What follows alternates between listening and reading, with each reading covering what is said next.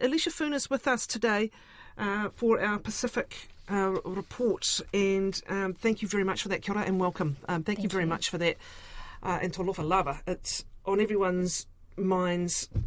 It just can't not be. The shock and the grief with the sudden death of Fa'anana Efeso Collins, MP, husband, father, family member, community member. You have been in contact with many members of the community. Can you just explain what is happening now, a couple of days on from his shocking sudden death? Yeah, of course. Well, funeral arrangements are being made for Fa'anana Efeso Collins' celebration of life, and more details will be revealed today. But I'm told by a family friend that they'll be preparing for a gathering to take place sometime next week in Auckland. And as you can imagine, the news is still very fresh, so the family are lamenting and taking that time to process together in South Auckland. Overnight, we heard from Fa'anana's family for the first time since his death, and they posted a bereavement notice through Te Peni Funerals online, thanking people for their outpouring of aroha and support.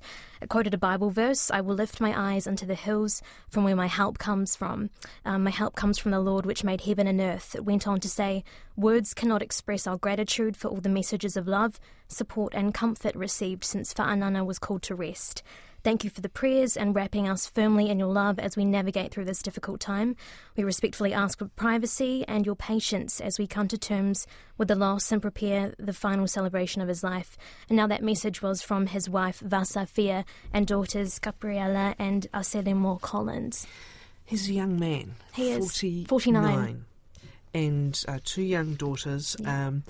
And this again is part of the shock. I think that everyone is absorbing that someone larger than life is lost so suddenly. So very heartfelt message from his family there, dealing with this the most. The tributes, meanwhile, and the memories have been pouring in from all directions, Eleisha. Absolutely, and they're still coming.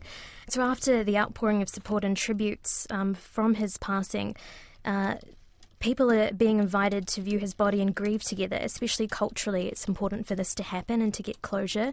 And so we'll start to see a lot of these messages kind of come directly to the family as they open up their doors and allow more people in.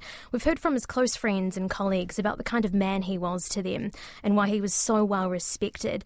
They shared with me some of their favourite memories. They say at the foundation he was a man of faith and family, a Samoan leader who grew up in Otara, South Auckland, and he was bestowed the chiefly title of Fa'anana from his mother's village in Samoa. He was a long-time friend of national candidate Agnes Lohini and former Minister for Pacific Peoples Alpito William Seal. They both called him fierce and fearless. They said he was someone who spoke truth to power. They say he stood in the gap for many and was a voice for the poor.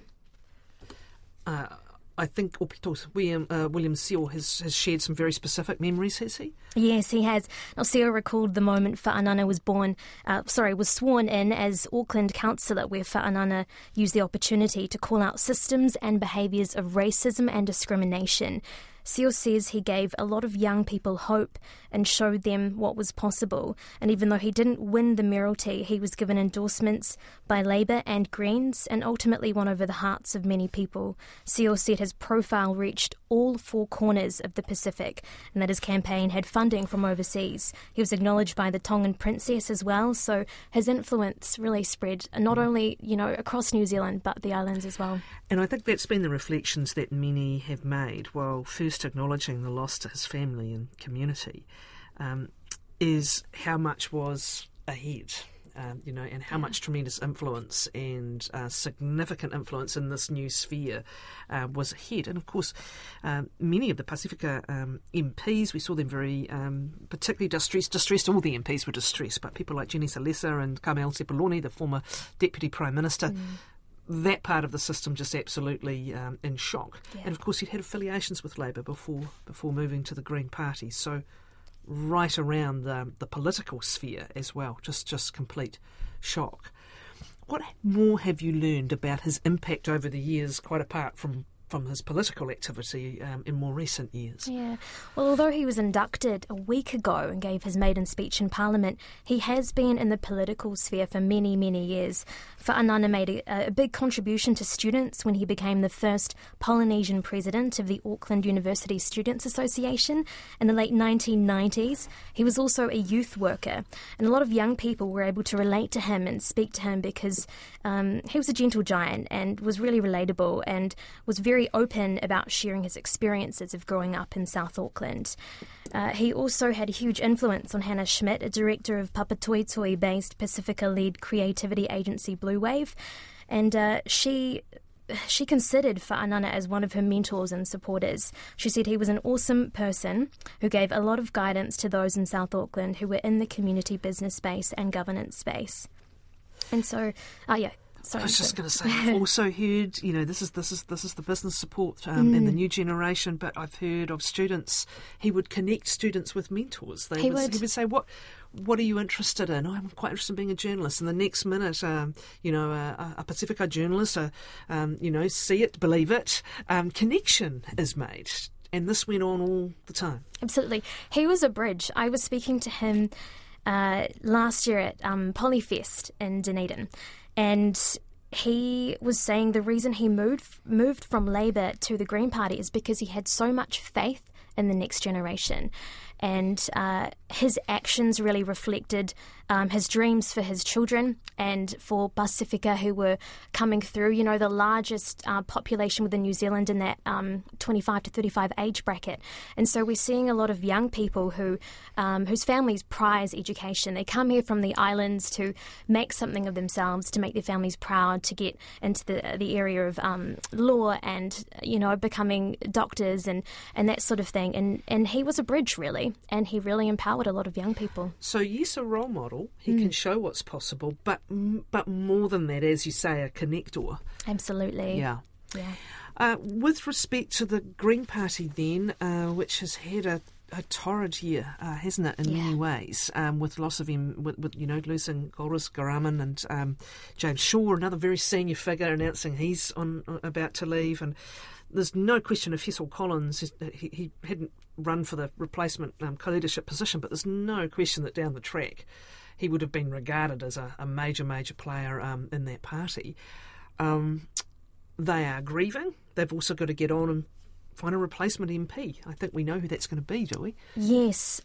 So the replacement MP hasn't been confirmed yet, but we suspect it will be Dr. Lawrence Shunan.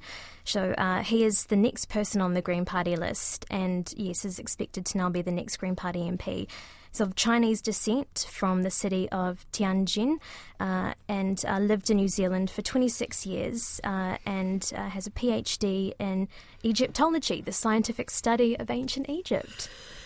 Thank you, Eleisha. Let's look at some other news now from the Pacific. The Cook Islands has made an official change to call deep sea mining minerals harvesting. Now, is this related to the very, very lucrative amount of minerals in its waters? It is. Well, the Cook Islands has been really leading the way in the Pacific for this kind of research. And Mark Brown, the Prime Minister of the Cook Islands, sees this as kind of the Cook Islands' way to build their economy and help the people for their future, really. So some big ambitions there. The Cook Islands has made an official change to call deep sea mining minerals harvesting. Now, the bill was passed in Parliament on Monday local time, including other deep sea mining amendments. And so Brown said that mining is a broad term which ranges from extraction through digging and cutting, and 3 mining companies have been exploring the Cook Islands' exclusive economic zone to see if deep-sea mining can go ahead without causing serious environmental harm. But that hasn't come without pushback. There's been a lot of division, and following the Pacific Islands Forum, which I attended in the Cook Islands last year, we saw that Fiji, Palau and Samoa had their reservations and were calling for a pause and moratorium.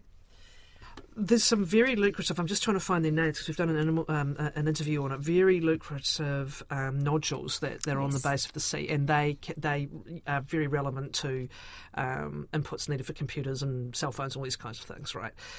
This is seen as being a potentially an extremely lucrative industry, but are people nervous about the impact? And there's this name change about trying to win hearts and minds. Well, it does seem this way. There's been a lot of resource poured in by the Cook Islands. They've been hiring a lot of young people as well. They have a board and have managed to bring on board a lot of papas or well-respected individuals within the Cook Islands to be a part of this board and convince them that this is the future, that this is a good idea. And seabed minerals or nodules are almost like black pumice around fist size, and they're collected through a large pipe attached to a ship above, and it is used for powering electric vehicles. So we'll have to wait and see what happens with that. Yes, I know it's been along the subject of discussion. Now, let's in Papua New Guinea, this incident, dozens killed in tribal fighting. Yeah, so it's been called one of the worst massacres in recent years. There were authorities revised the number of deaths from 54 to about 26, but it happened an ambush between tribes in the remote Akum village in Inga province, Papua New Guinea on Sunday. It's probably one of the largest in the highlands region that we've seen in recent history. It was part of an endless cycle of payback killings between two tribes. There are 18 or so tribes scattered around mountains and rivers fighting in the highlands, and police have struggled to contain these ongoing series of tribal attacks. And a lot of the weapons happen to be Israeli and US guns, and there seems to be a black market where they are able to get this. And James Manape has been calling on support from Australia, but it's something that the police commissioner says they're trying their best to kind of stop this renewed fighting on the ground, but it just seems to be an ongoing cycle. I think the number of deaths has been revised back. It was more than 50 at the start, revised back to 26. That's still a lot. It's still a lot of loss. Yeah, exactly. Yeah. Eleisha, thank you very, very much. Eleisha Foon, our RNZ Pacific commentator today.